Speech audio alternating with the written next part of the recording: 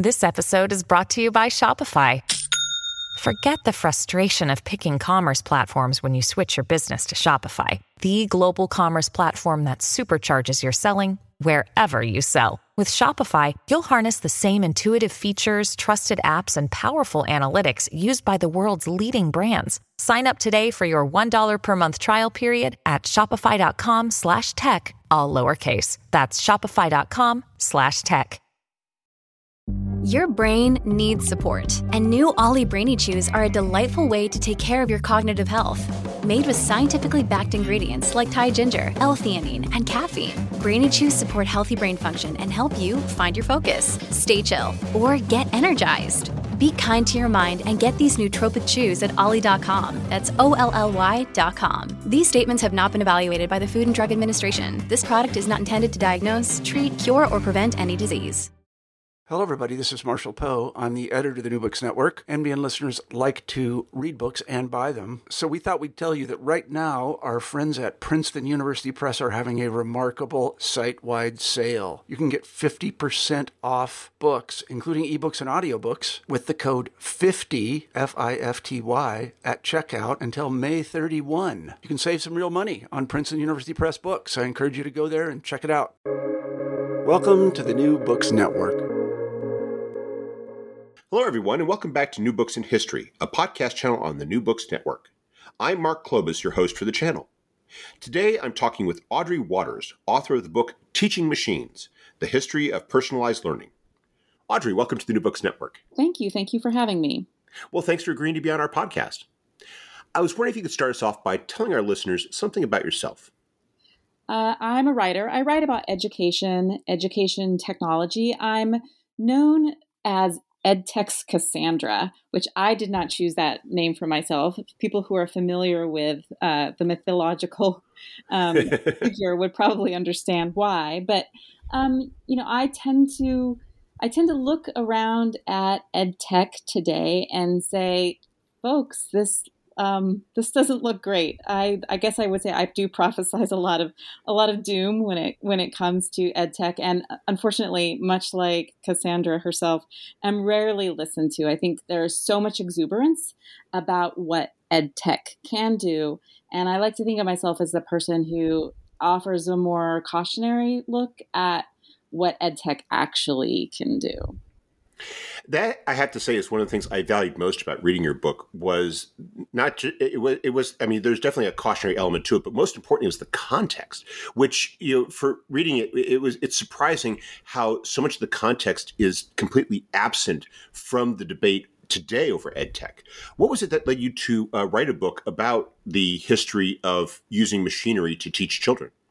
I'm really interested in history in general, I would say, and I'm always fascinated about how we got here. And I think one of the markers of our particular technological culture is this sort of rejection of history. I talk a lot in the book and in my other work about EdTech amnesia. And I think it's actually almost purposefully cultivated, this idea that not only do we not know about the past, but we kind of even reject the idea of knowing about the past. This is really common, I think, among Silicon Valley entrepreneurs in particular, who like to kind of espouse the notion that because they're wildly ignorant about a subject, and I don't think that's entirely hyperbolic, that because they're so ignorant that somehow that makes them more innovative and better able to tackle problems. And sometimes that they act as though they're the first people to have even noticed that there are problems. And so I'm really interested in sort of how we got to this particular moment in EdTech. And I wanted to tell a different kind of story, one that wasn't simply about the technology itself. I wanted to talk about the people, and I wanted to talk about the people before computers, because I think that that's also really important. You begin your book in the early 20th century, and you talk about some of the early technologies that were seeking to to change the way that people were taught. And you do so as well by putting it in the context of what was happening in education more generally during that point in American history. I was wondering if you could start us off by talking a bit about what was going on in education generally, and then perhaps introducing us to Sidney Pressey and how he was proposing to change the way that education was being done back then. Dear Sidney Pressey, I think, one of the stories that we tell about education, and you'll hear this from everybody from secretaries of education to sort of the common sort of man on the street, if you will, is that education hasn't changed in hundreds, sometimes people even say thousands of years, that we're still doing things exactly how we always have been. And hence, that's why we need new technologies. And I think it's important to recognize that education, the history of education in the U.S., there has been quite a significant change, but not necessarily in the ways that people are expecting. But I think at the beginning of the 20th century, a lot of things were happening in this country that made people think more about education. After all, public education wasn't that old, and that not everybody was attending school. I mean, people would go to grade school, but it was actually not very common for people to continue on into what we know of now as middle school or high school, let alone into college. But beginning in the early 20th century, there were pushes to get to have people complete high school. And so suddenly we saw more students enrolled in high school. And that meant different kinds of students rather than just the economic elite or people who had specific professional goals in mind. We had an obligation to educate everybody. And that meant also, well, I'll put a little asterisk by everybody, but that meant at the time a lot of immigrants as well. So there were a lot of pressures on schools to figure out what it meant to offer a standardized education for all Americans, asterisks all. I think it's important to recognize that the experience of African Americans was very different. But there were concerns, of course. If we're going to standardize education for everybody, what happens to individualism? And interestingly, I think this is some of the same discussions that we have today. And that's sort of an undercurrent of my book is a lot of the things that we talk about today, a lot of the panic we have about education, these are actually quite long-running concerns that we've had. But this idea, if education is standardized, how do we individualize? How do we personalize education? And that's where a lot of these ideas about mechanization came from. And of course, in the early 20th century, that was also the rise of standardized testing as well. And Sidney Pressey, who was an educational psychologist, a professor at Ohio State University, had the sort of brilliant idea that if we could build machines that would both test and teach students, then we would have a better idea of students' capabilities, and we could, in fact, individualize their education for them.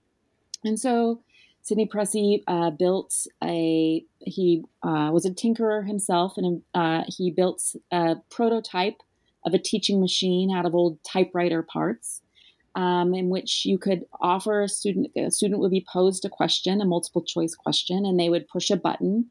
And if they got the question right, it would move on to the next question. There was an addition you could add to it, that if they got the question right, it would offer them a candy. That sort of great incentive for children to learn. I like the connection that you made in the book there between what he's doing and Pavlov, because it sounds so Pavlovian. And, you rang the bell, here's the treat. Yes, and I think this is, at the time, behaviorism was the dominant sort of theory in psychology and educational psychology. This was how people imagined, or people theorized that everyone, dogs and humans, learned. So Sidney Pressey got some great reception to his machine. He tried to commercialize it, but unfortunately he ran into a little historical event called the Great Depression. And he really struggled. Dear Sydney struggled sort of valiantly to try to take this machine to market. But of course, during the Great Depression, no one was really interested in either replacing teachers with the machines or actually schools couldn't afford them. They were incredibly expensive. Again, echoes today. How can we possibly afford technology?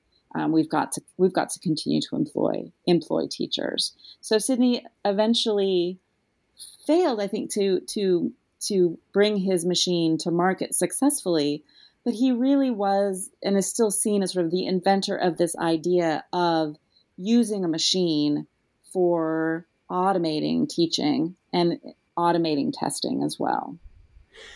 One of the things you do when you talk about the story of Sidney Pressley that I really liked was you point out that this is not simply a binary dynamic. We're not just simply talking about an inventor with the technology and the classroom. That it's a lot more complex, that you have factors of capitalism involved. You're talking about business interests. You're talking about the manufacturing dynamic where I was keep thinking about the letters that Presley was sending out where he wanted to change this and change that. And they were concerned about the fact that, this would involve even more expense. It would take this already expensive device and make it even more unattainable for school districts. There's so many interesting challenges to me there. And I think that this is, often how we talk about technology. There's a book by the editor of Wired called What Technology Wants. And I think we often talk about the history of technology as though technology is kind of the driver and it just sort of moves forward of its own volition. And of course, things are so much more complicated than that. And in education, when we talk about technology, we often talk about teachers as being the resistors, and everyone else wants technology in the classroom, but somehow teachers are the ones who are sort of standing in the way of technological progress. And I wanted to show that these are always, not just in the 1920s and 30s, but these are always much more complicated. And this question as well, Sidney Pressley was a scientist. He thought that there was a appropriate, proper, scientific way to build a teaching machine. And the company that he worked with wasn't as interested in the science as they were in, obviously making money. And this conflict between, are we able to have technologies in the classroom that quote unquote work scientifically, that we have research that shows that we can demonstrate that these are effective? And are those the technologies that actually get manufactured? Because are those the technologies that a corporation decides, yeah, we can make that and turn a profit? And certainly, I think that by telling a more nuanced story, you can see that it's much more than just the teacher said no or the stock market crashed and it didn't work. There are a lot of things going on. And I think nothing better illustrates that in your book than your chapter where you're talking about Reynold Johnson and Ben Wood and IBM. I was wondering if you could explain that, because that's where you started to talk about technology. That Pressley is sort of a key figure in terms of trying to mechanize teaching, but you have this new approach coming in initially with Ben Wood, and then you have this surprisingly sustained effort in the 1930s by this major industrial concern to make this a marketable technology. Ben Wood is a really interesting figure to me, and he's not somebody that people in education history often talk about. I went to the archives at the Educational Testing Service in New Jersey, which is perhaps best known for the GRE or the TOEFL exam. And he was an early founder of that, but he was really interested in educational testing. And as such, he was really he was one of these proponents who said the way in which we're going to understand students better, the way in which we're going to be able to personalize education is to mechanize it, and not in a standardized way, but we'll mechanize it through testing, through all sorts of testing. He had a vision again, sounds very familiar to today. If we can just gather enough data about students, we'll be able to understand them and individualize their education. And for Ben Wood, that meant, of course, intelligence testing, aptitude testing, achievement testing, personality testing. But that required a lot of computational time with humans actually grading the standardized tests. He actually, I think, had his wife help do a lot of the actual number crunching of the standardized tests, the early standardized tests that he administered in Pennsylvania and in New York. And he thought, what if I could get a business to help contribute some calculators for me, computational machinery. And he sent out a bunch of letters saying, I'm doing standardized testing. I would like some help crunching numbers. And none of the corporations were interested except for this one company known as International Business Machines, IBM, that actually were interested. They donated a computational machine to Ben Wood's research facility at Columbia. And Ben Wood and Thomas Watson, the president of IBM, actually developed a long relationship. And Ben Wood realized that with the power of computational machines, you could actually grade tests a lot quicker. And that was sort of the holdup. And so IBM was looking for a way to be able to automate test grading. And it's important, I think, to recognize that connection between testing machines and teaching machines. It happened early in the 1920s and 30s. But when we look even at ed tech today, we can really see the connection between standardized testing, both the goals of standardized testing, but also the mode in which it works, the multiple choice test.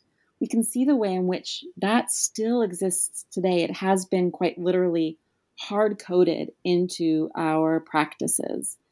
Reynold Johnson was a teacher who devised a way to have built a machine that would pick up on the pencil lead and be able to. The machine could sense the pencil lead. We all know these. We've done this. I guess maybe not so much anymore.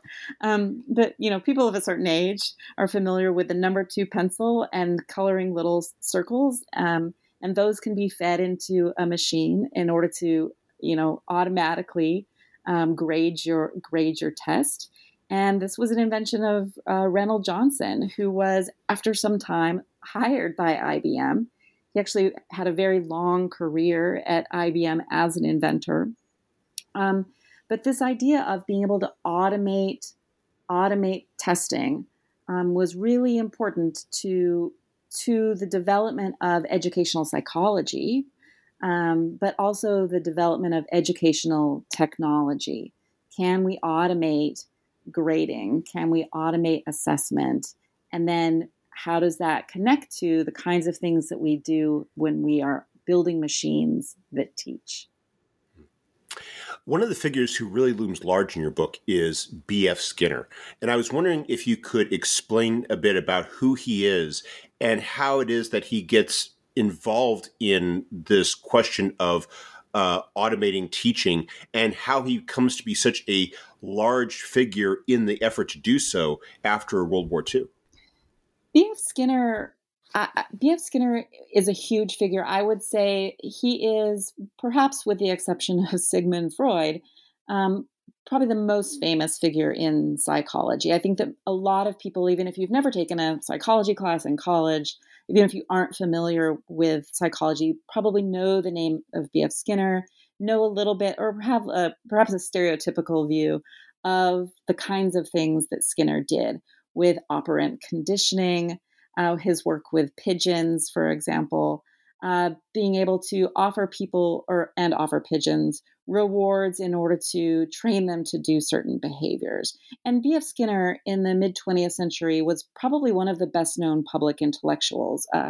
He was on the cover of magazines. He was in the newspaper. He was on television. He would be one of the guests on talk shows, for example.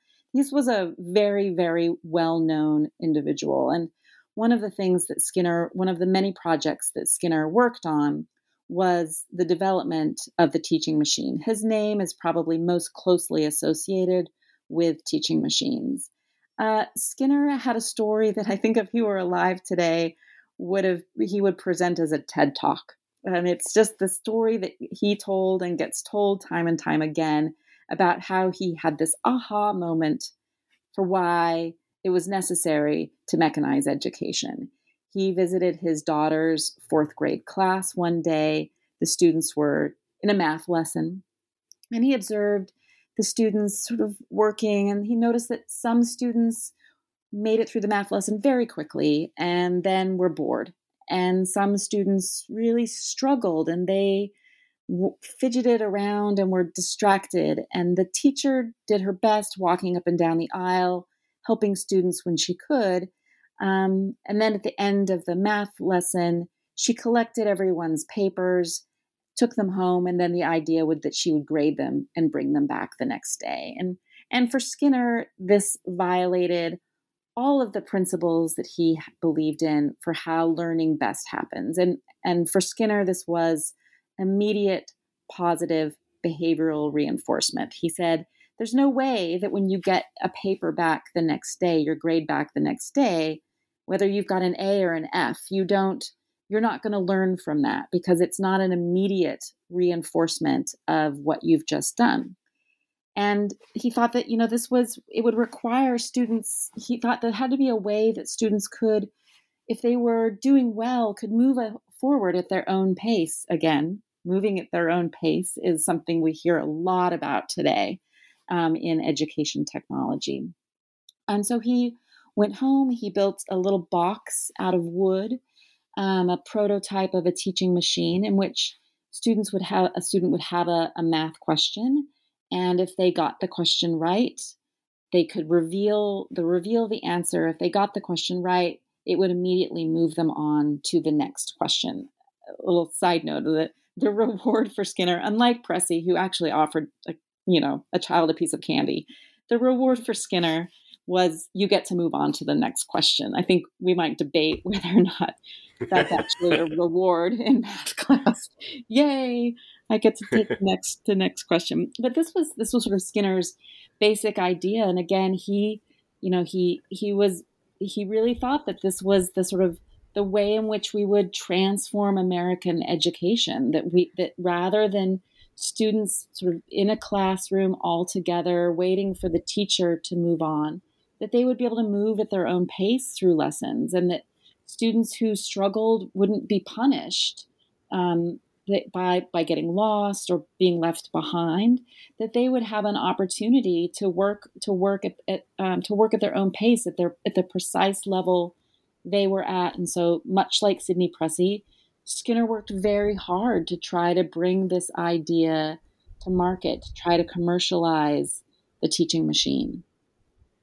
I just keep thinking back to how familiar all that sounds, that students can move at their own pace, that instruction is individualized. And you point out in your book how that's always how they're presenting it, is that this is going to make the teacher's job easier, that teachers are going to be freed from a lot of the drudgery. It's almost like the idea that if you make it an industrial line process, then people are free to do more creative things and be more effective as people rather than themselves being reduced to machines. And you point out time and again how that conflicts with a lot of the other concerns about how this is about, effectively, turning, the entire educational process into a very industrialized and mechanized one in which a lot of that element of humanity is lost. Yes, one of my favorite things I discovered were the students actually at Ohio State University responding to Professor Pressey's invention, saying, wait a minute, it doesn't matter if you automate the testing. This is actually drudgery for us as students. We would like to invent a test-taking machine. If you're going to automate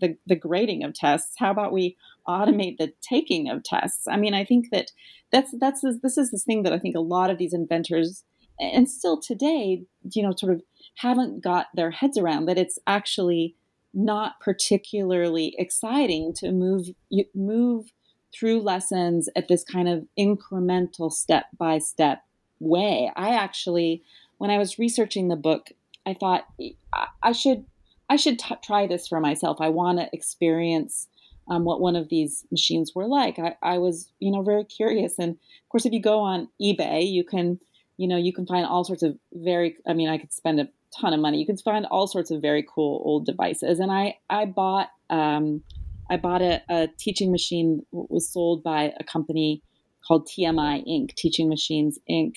I bought a little plastic teaching machine and a packet of Introduction to Electricity.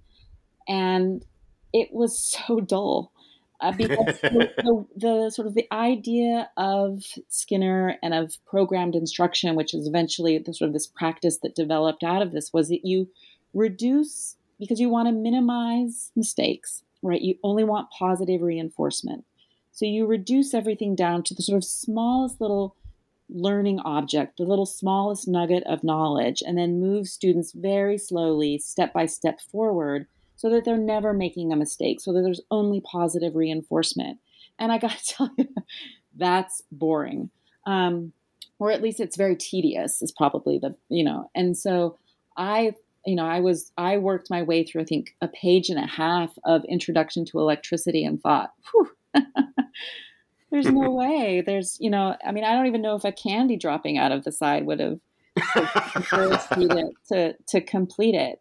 But I think that's, that this idea that these machines, eliminate drudgery for the teacher or for the student, I just don't think that's shown to be the case. And it's interesting when you look at the kinds of things that students are assigned to do today. There's on the iPad or the computer, they're very similar.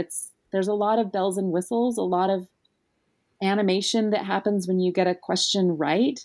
But it's at the same time, it's still a lot of drudgery for students to work their way through these worksheets, whether they're digital or whether you're scrolling through paper on a teaching machine.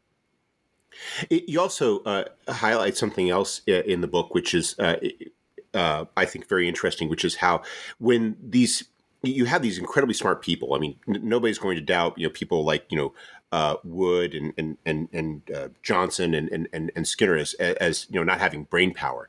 They definitely do. But when they develop these processes, they have a great idea, and you describe how time and again they put it together and they work with these other smart people, and you never really hear a lot about at a point when they're proposing the idea or working on the idea, that they bring in teachers or that they consult students beyond just piloting it with them to make sure that it's working and has the desired result out of the machine itself. This is so true. And actually I think that when students are imagined as being both students and teachers are sort of imagined as not having any sort of agency or input, I think that's again, the way in which we tell the story of technology, as though the technology just builds upon itself and it happens to students, it happens to teachers, but they aren't agents in the construction of it. And I think that's a particular way of thinking about education, thinking about teaching and learning, that in the 60s, I think folks really started to resist quite vocally and develop a very fully articulated vision of an alternative to this sort of standardized, mechanized vision. And it was one in which students were seen as being creators of and part of a community and scholars themselves, and wanting to develop their own ideas and not just be programmed. I mean, and that is, programmed instruction, teaching machines. You can I think perhaps it's easier for us to sort of see in that the kind of standardization, the kind of engineering that these folks had in mind. But I think that it's still very much the kind of engineering that people today, that entrepreneurs, edtech entrepreneurs have in mind today. Mark Zuckerberg talks about personalized learning. But I don't think that it's a practice of freedom, which is something that in the 60s students were starting to really articulate, that they wanted their educational experience to be a practice of freedom and agency. And of course, that's antithetical to B.F. Skinner's ideas as he developed them along the same time. And as you describe in the book, Skinner also benefited from development, which of course he couldn't foresee, which is this massive focus you have nationally on education in the late 1950s, especially with Sputnik, that all of a sudden you have this existential anxiety about America falling behind and how we need to do more about education. And it struck me that while Skinner's working on this 3-4 years before Sputnik takes off, that nonetheless he really does catch this wave where all of a sudden there's this there's this desire to improve education, to spend a lot of money on it, and he's right there. Nobody's really thinking about Pressey anymore or IBM's efforts. They're now thinking about what this this leading public intellectual has already been working on, and how this is going to solve the problem and allow America to catch up again. Yes, I think post World War II America, Cold War America was really committed to gadgetry, and I think that's one of the things that for me makes Skinner also quite interesting. Not just the teaching machines, but some of his other inventions that I explore in the book as well. But this question of do we really want to gadgetize? Do we want to gadgetize our future? Gadgetize, I don't know if that's a word, but I think that there was a real push, particularly after Sputnik, to do that to education. And we saw science, technology, math as being and foreign languages as being the areas that American students really were falling behind their Soviet peers. Whether that's true or not, that was certainly the story that we were telling, and a lot of money went into education technology, teaching machines, but also this was a time of an expansion of the use of film in schools, for example, and television. We were and the early development, I think, of computers as well. We were absolutely committed to education becoming this more technological endeavor, and Skinner was absolutely there to try to convince people that that's what the future was going to look like. There were a lot of sort of sci-fi visions, and not necessarily fiction per se, but a lot of visions of the future in that period in which we were certain that education was going to be very sort of Jetsons looking, robot teachers and students interacting with machinery versus being in a classroom. I was wondering if you could perhaps describe some of the efforts that were taking place during this period. Like, what exactly how were they trying to turn Skinner's approach into reality? And what were some of the efforts they tried to implement to pilot this? And what ultimately caused those efforts to come to an end? So Skinner himself, much like Sidney Pressey, was wildly unsuccessful at actually having a commercial success, which is it's so fascinating because he was the best known individual, the name most closely associated with this, but he was really adamant about the proper use of behaviorism, the proper development of the machines, and a lot like Pressey, I think, struggled to communicate that effectively with the company that he worked with.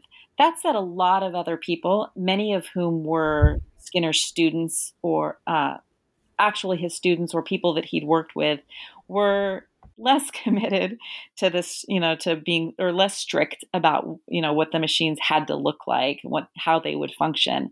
And they were much more successful at getting things to market, one of which was the company that I bought my machine, Teaching Machines, Inc.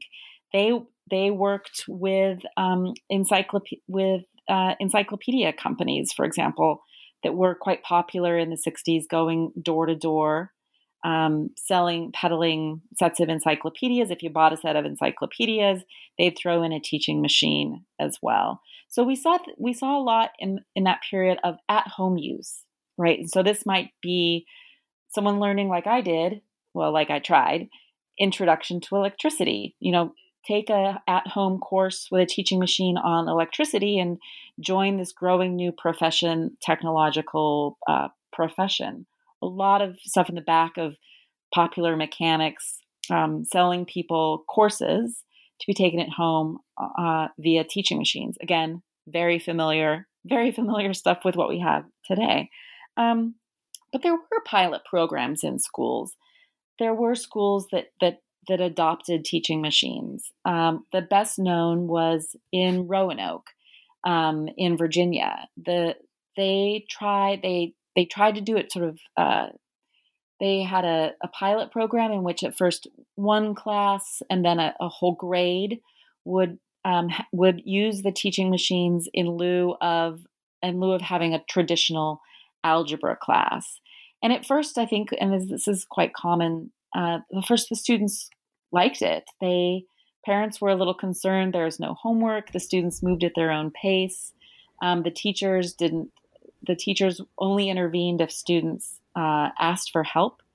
But Roanoke, Virginia was sort of the best known. And I think if you look at the media coverage, really the one that most newspapers touted when they said, teaching machines are the future. And here's our one example. Again and again, it would be, and they're doing it in Roanoke, therefore it must be great. So that's really the place that most folks, including Skinner was very pleased. He visited the schools at Roanoke, saw them using the teaching machines. They weren't using the ones that he tried to develop, but he was still very pleased with the pilot program in Roanoke. But I think, and this is again, I as I was writing the book, I wanted to write at the end of almost every paragraph, and this is exactly what it's like today. I think that after a while, sort of the newness of these technologies kind of wears off. People start asking more questions. It's less exciting to be the cutting edge school that's trying these things. I think that it just didn't really pan out, I think, the way in which they wanted. Of course, computers were on the horizon. It was expensive. It was still incredibly expensive to buy a teaching machine for every student. And then, of course, you had to buy, these were paper-based, so you had to buy the packets, the worksheet packets that went in with them. So some school districts, in fact, Roanoke itself, said, we're not going to use the machine. We're just going to use these workbook packets. And I think that many people sort of who went to school in the 70s and early 80s are probably really familiar with programmed instruction. We just didn't use the teaching machine, but we used the very similar kinds of packets that were meant to be sort of a personalized learning experience that you moved at your own pace through reading packets or through math packets rather than this sort of whole classroom instruction. So my argument is that, teaching machines, they didn't just sort of die out. They didn't just go away per se. They actually became part of this other practice. And as computers were developed in the 1960s, the early educational software that was developed for computers was absolutely based on these kind of Skinnerist principles. And still today, much of what we see in software, in educational software, looks a lot like the kinds of things that students were doing in the 60s. That the animation is better. Right. But really the principles behind the principles of programmed instruction, these sort of small units of content, moving students slowly to sort of maximize their success, that's absolutely still with us. And yet, as you describe, it's not a single trajectory. That's unbroken. That as you've already alluded to, in the late 1960s, you start to see a backlash against a lot of the ideas that are underlying Skinner's behavioralist approach. That there is a sense that the regimentation is something that is actually to be opposed. And you start seeing that opposition. To what degree is it being triggered by a lot of this educational technology, and to what degree is it more of a reflection of the more general backlash or turning away from just the whole idea of behavioralism in psychological thought and in educational psychology in particular?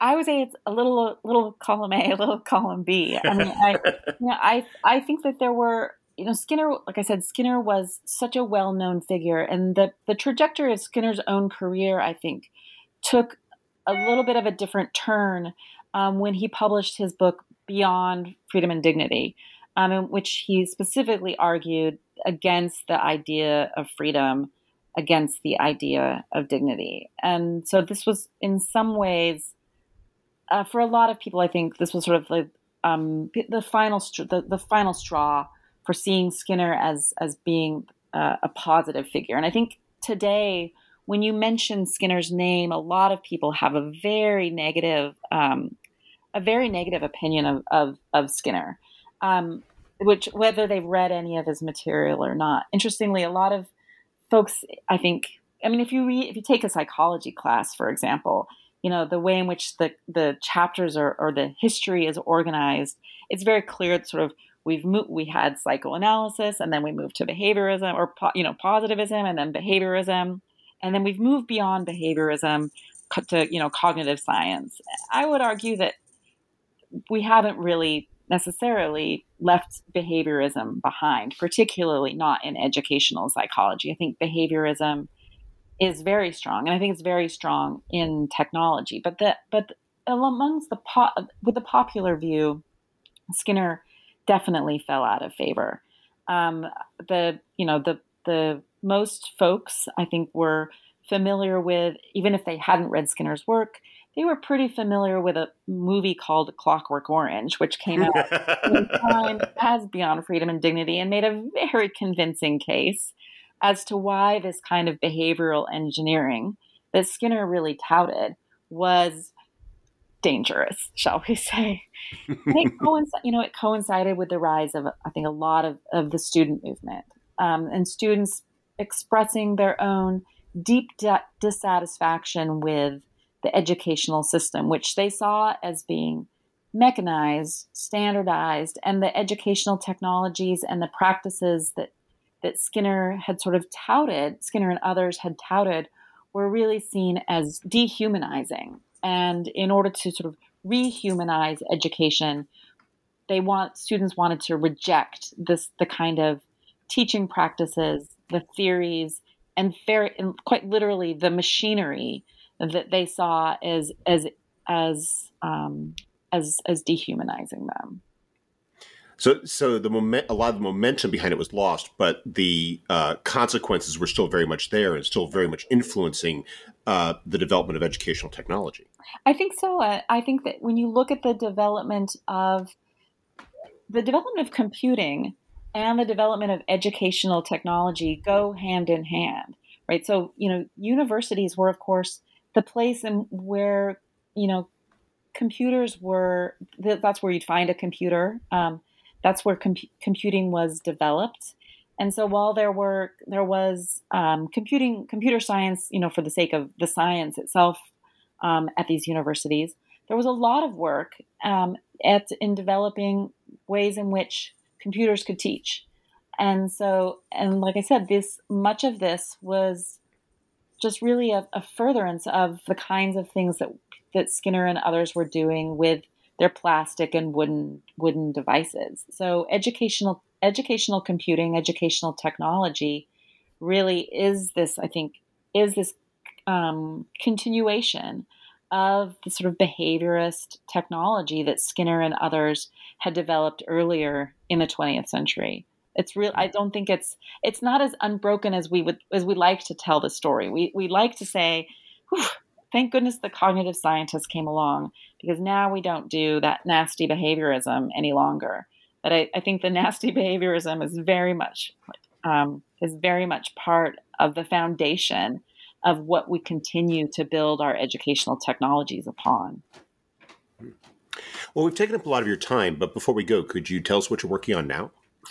So if you read the book, there's Skinner. I don't know why Skinner. I mean, I should put Skinner to rest, bless his heart. But Skinner had this other invention the air crib, this idea that he could raise his daughter, or raise his baby in a crib that was better designed for sort of the ideal engineering of an infant. And I've been really fascinated with this particular device, but also with the kinds of ways in which engineering of children, engineering of infants, in the 20th century. So I'm working on a new book on the development of the baby monitor, which similarly seems like a technology that's a contemporary technology, but has its origins in the early 20th century with the Lindbergh baby kidnapping. This idea that children must be monitored,